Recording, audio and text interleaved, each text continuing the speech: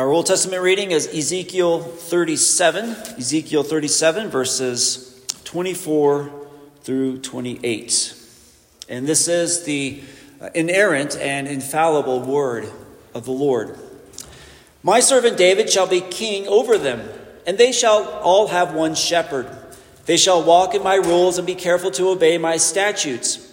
They shall dwell in the land that I gave to my servant Jacob, where your fathers lived. They and their children and their children's children shall dwell there forever. And David, my servant, shall be their prince forever. I will make a covenant of peace with them. It shall be an everlasting covenant with them. And I will set them in their land and multiply them, and will set my sanctuary in their midst forevermore. My dwelling place shall be with them, and I will be their God, and they shall be my people. Then the nations will know that I am the Lord, who sanctifies Israel, when my sanctuary is in their midst forevermore. Now let's turn to Romans chapter 5 for our New Testament reading, and this is also our sermon text this morning, Romans 5, verses 1 through 5. Therefore, since we have been justified by faith, we have peace with God through our Lord Jesus Christ. Through him we have also obtained access by faith into this grace in which we stand, and we rejoice in hope of the glory of God. Not only that, but we rejoice in our sufferings, knowing that suffering produces endurance, and endurance produces character, and character produces hope. And hope does not put us to shame, because God's love has been poured into our hearts through the Holy Spirit who has been given to us. The grass withers, the flower fades, but the word of our God will stand forever. So far in our study of Romans, we have seen that the major truth or the major theme of the letter is the truth that we have been justified, that is, we have been made right with God by faith in Jesus Christ and apart from works. So justification by faith alone, this teaching, this truth, this has been Paul's main concern so far in Romans, especially in the last couple of chapters 3 and 4.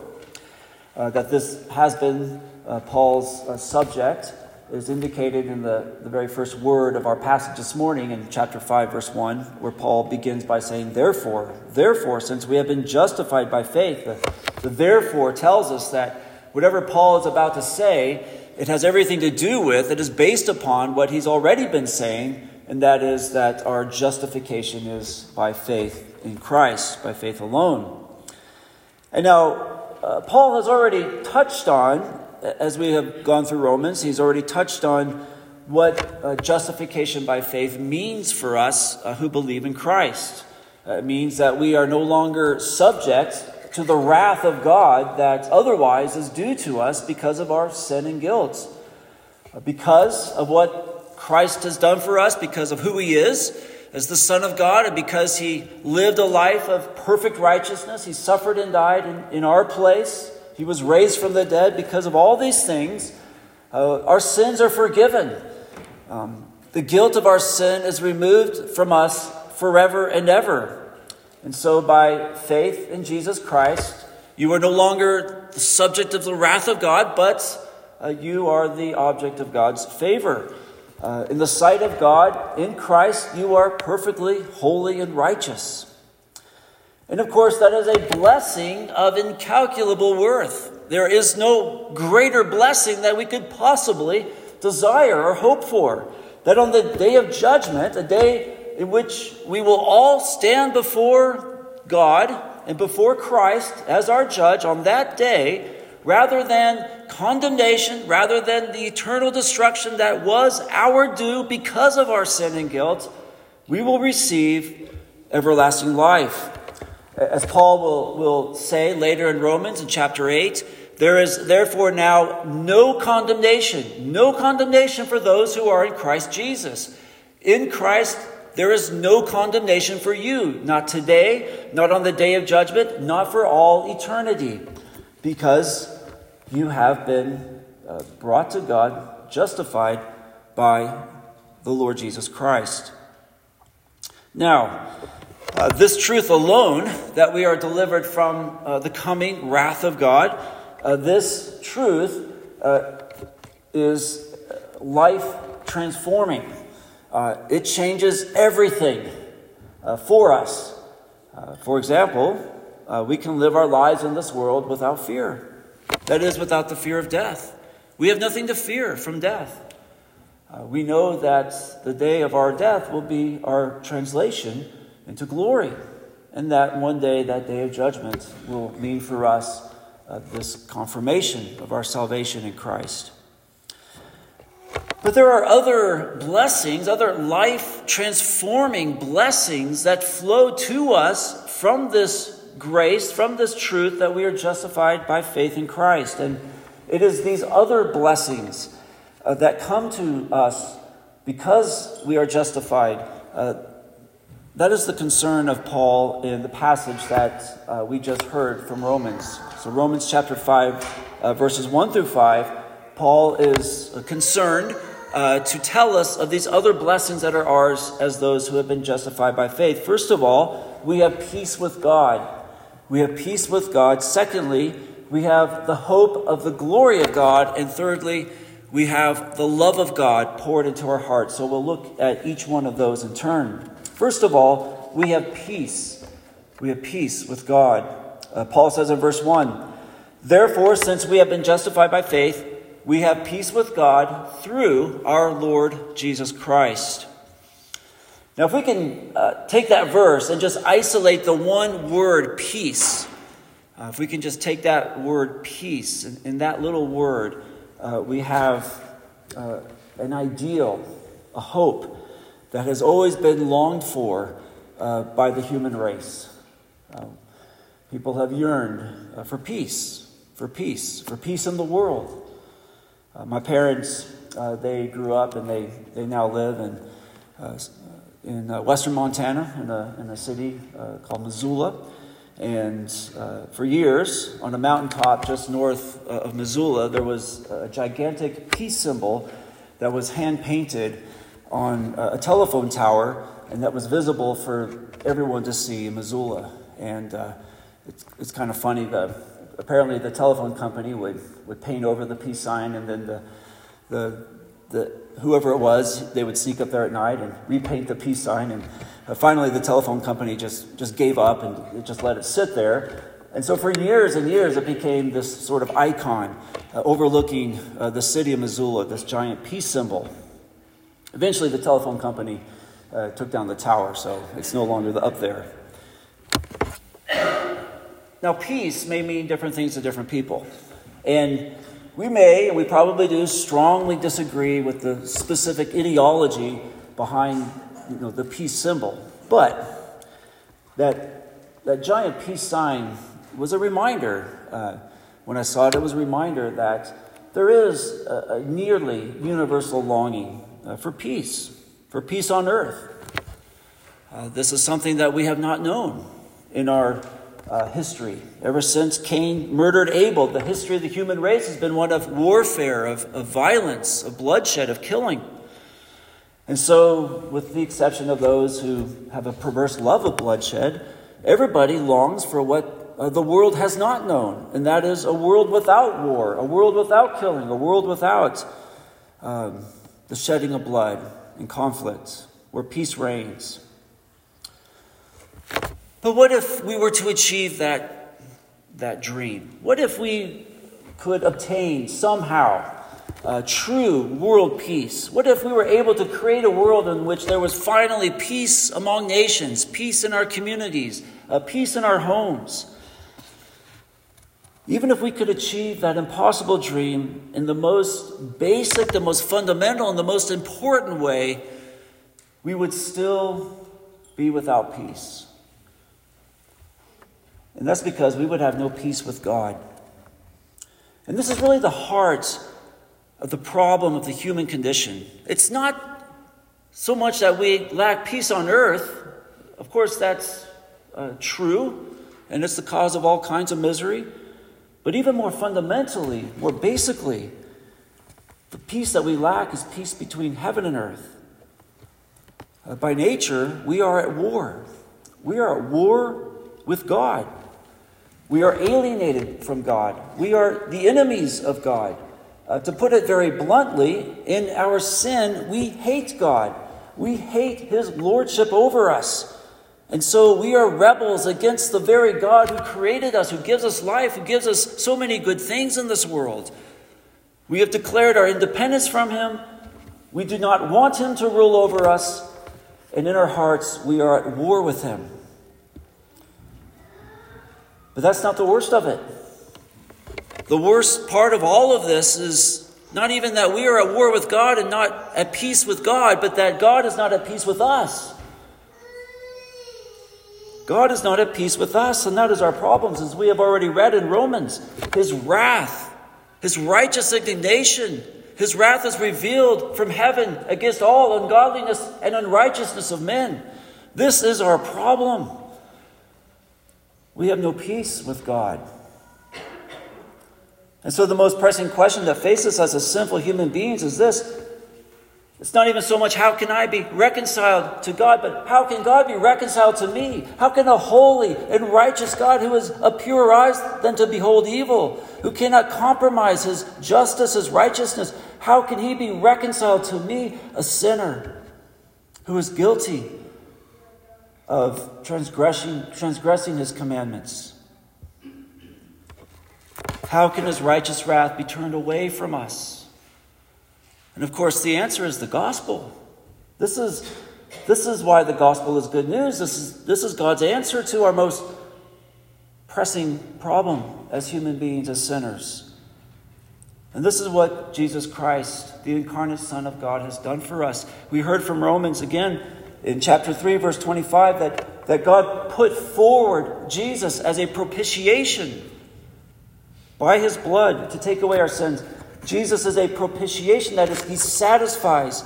He takes the wrath of God upon himself for you and me, so that by faith in Jesus Christ, God no longer looks upon us and he's no longer wrathful, he's no longer angry because of our sin. But Jesus took that for us. And so, by faith in Christ, we are no longer the objects of God's wrath, but he looks now at us with peace. He is at peace with us in Christ. He looks upon us with favor. His face smiles upon us in Christ. And that is the peace that verse 1 is talking about. We have peace with God through our Lord Jesus Christ because God is at peace with us. Because of what Jesus has done for us. And it's because of this peace with God that our hearts can be filled with that peace of God. Jesus said in John 14:27, "Peace I leave with you, my peace I give to you." In Philippians, we are told that when we pray to the Lord, that the peace of God, which surpasses all understandings, guards our hearts and our minds in Christ Jesus. That peace that gives us such a sense of tranquility, of calm in the face of God. This peace that Jesus gives us, the peace that fills our hearts. This is the peace that we enjoy, all because of this truth. It is based on this truth that we are at peace with God, because God has made peace with us. And only Jesus can give us this peace. There is no other way for us, for sinners, to be made right with God, to be at peace with him, other than by faith in Jesus Christ. You probably are familiar. R.C. Sproul, when he would dialogue with an unbeliever or someone from a different religion, he would often ask them a question. He would say, "Tell me, what do you do with your guilt? With this belief system that you have, or with this religious system that you've adopted, what do you do with your guilt?" And isn't that a great question? because guilt is a universal experience. It is something that all people feel. And the reason why we all feel guilt is because we all have guilt. We know that God has something against us. And so the question is, what can we do with our guilt? Well, we can try to deny it. We can just deny our guilt, but our conscience has a way of speaking to us that won't allow us to do that. Hopefully it won't allow us to do that.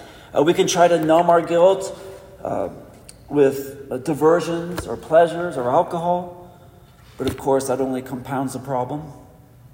We may try to forgive ourselves as though our sin is really against us and not against God. Or we may try to atone for our guilt by becoming a better person, by doing good deeds, or by becoming religious. But none of these ways can really deal with our guilt because none of them can take it away. It is still there. We still feel it. Only Jesus Christ can remove our guilt from us forever. Only Jesus Christ can give you that true and lasting peace with God that is the basis for true peace of heart. Only Christ can do that. And he does that for everyone who comes to him by faith. I love the prayer of St. Augustine. He said, "Our hearts are restless until they find their rest in you." And only Jesus can give us that true rest, that true peace that we long for. And he gives it in abundance when we come to him humbly and in faith. But even as a believer in Jesus Christ, you probably at times still feel the weight of guilt.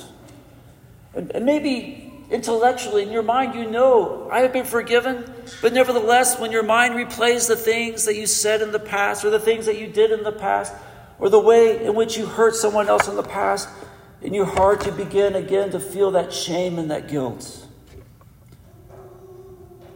Well, when you do, you need to tell yourself this truth again and again, that in the Lord Jesus Christ, you have peace. God is at peace with you. And what Paul is saying here in verse 1, that we have peace with God, he's not talking about how we feel, but he's talking about an objective reality that does not depend upon our feelings. Whether or not you feel at peace or feel guilty, the truth is, if you belong to Christ by faith, you are at peace with God. And so, as a believer, when you feel that shame and that guilt of your sin, you flee again to Christ and to this verse to know that, no, you are forgiven. You have peace. God is at peace with you. As we heard from Psalm 103 earlier, God has removed our transgressions from us and the guilt of our transgressions as far as the east from the west. This is an immeasurable distance. He remembers our sins no more. And so here is one of the great blessings that belong to us as believers in Christ, that in this life and forever we have peace with God. And so we can enjoy the peace of God. A second great blessing is this, that as a Christian you have the hope of the glory of God. In verse 2, Paul says this. He says, "Through him we have also obtained access by faith into this grace in which we stand, and we rejoice in hope of the glory of God." Now, when the Bible talks about hope, it doesn't use the word hope in the same way that we often use the word hope. If you're a sports fan, if you have a favorite team, you know that at the beginning of every season, you have great hopes for your team. And so you tell yourself, I hope that this is the year that they go all the way. Or if your team is particularly terrible, you might say, I hope this year they will not be as bad as they were last year. But what this hope is not really hope in any biblical sense. This is just a kind of uncertain longing. Really, it's just a desire of your heart that you hope to see something that will happen, but you have no sense of assurance. You have no reason to be assured that what you desire will actually come to pass. So you hope for it, having no assurance of the outcome. You hope for the best.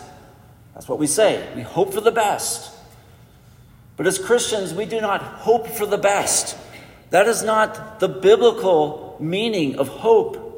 But the biblical meaning of hope is this, is that God gives us an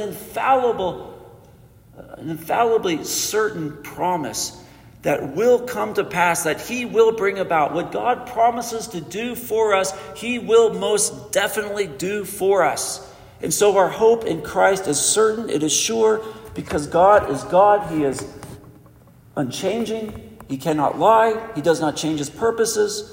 And therefore, the hope that you have as a Christian is rooted in the very character of God himself.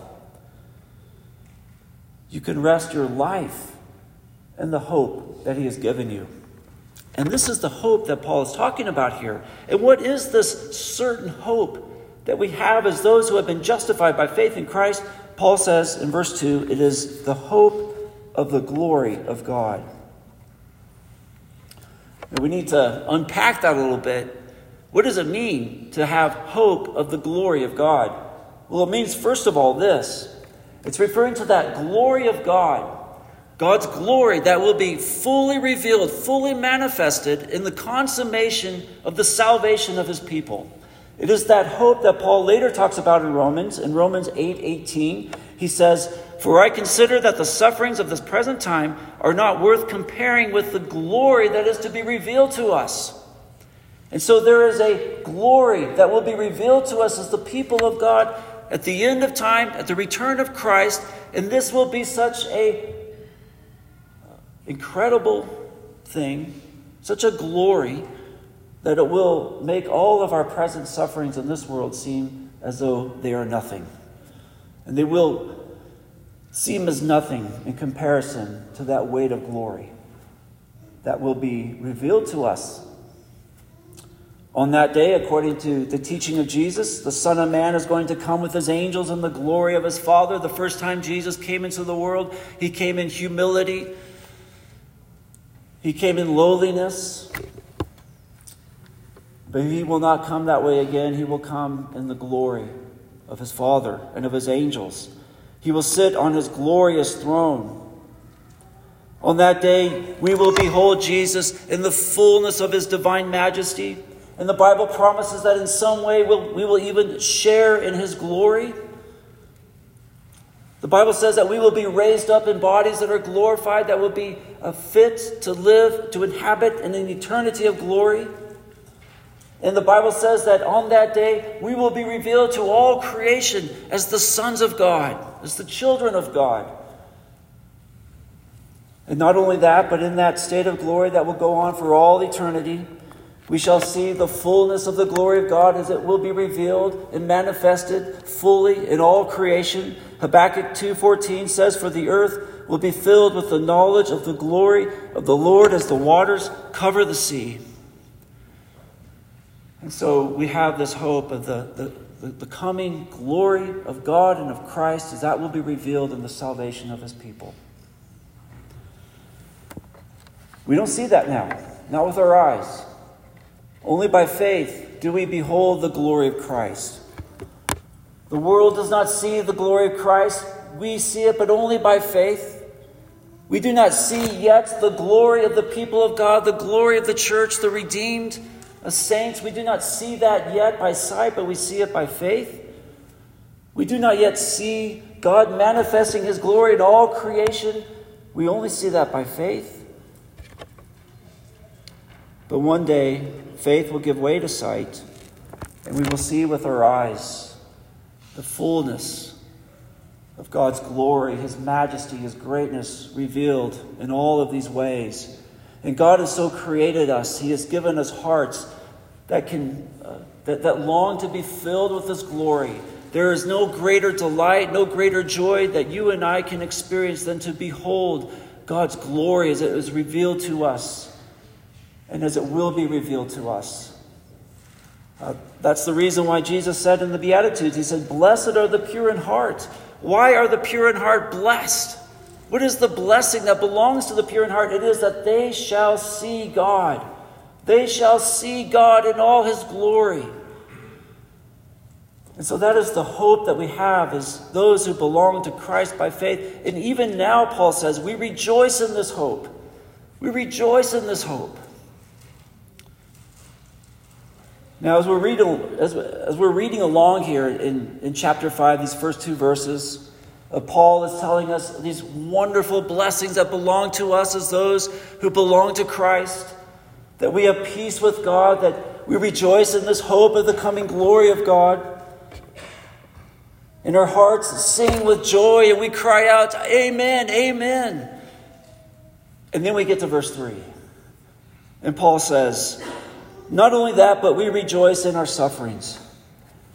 And then we get real quiet and we say, wait a minute, Paul, that must be a typo. Surely you did not mean to say that we rejoice in our sufferings. Surely what you meant to write here is we rejoice in our triumphs. We rejoice in our blessings. And the Apostle Paul tells us, or more truly, the Holy Spirit tells us, no, that's what I meant to say. As those who are justified by faith in Christ, we even rejoice in our sufferings. But in this way, after Paul gives us this rapturous vision of beholding the glory of Christ, we are brought back to earth again. We are brought back to this place where we suffer all kinds of tribulations and trials and sorrows and pains. But this is where we live out the Christian life, in this world of suffering. These verses made me think of The Pilgrim's Progress by John Bunyan. At the beginning of the story, as you remember, Christian, he goes to the cross near the beginning, and this burden of guilt that was on his shoulders, it falls off at the cross and it rolls down the hill into the grave. And Christian sings for joy. Well, he's just experienced what it means to have peace with God. He's at peace with God now. And then at the end of Pilgrim's Progress, at the very end, there's this wonderful, wonderful description of him entering into the hope of the glory of God as he comes to the celestial city. And he's taken up by angels into this glorious place where he will spend all eternity. But what happens in between is really the story of Christian. It's that pilgrimage, that journey, that is this life in which he experiences so many trials and afflictions and sorrows. And that describes our experience as well as Christians. The Bible says, through many tribulations, we must enter the kingdom of God. Now, Paul doesn't say here in verse 3 that we enjoy our sufferings. It doesn't say that we enjoy suffering.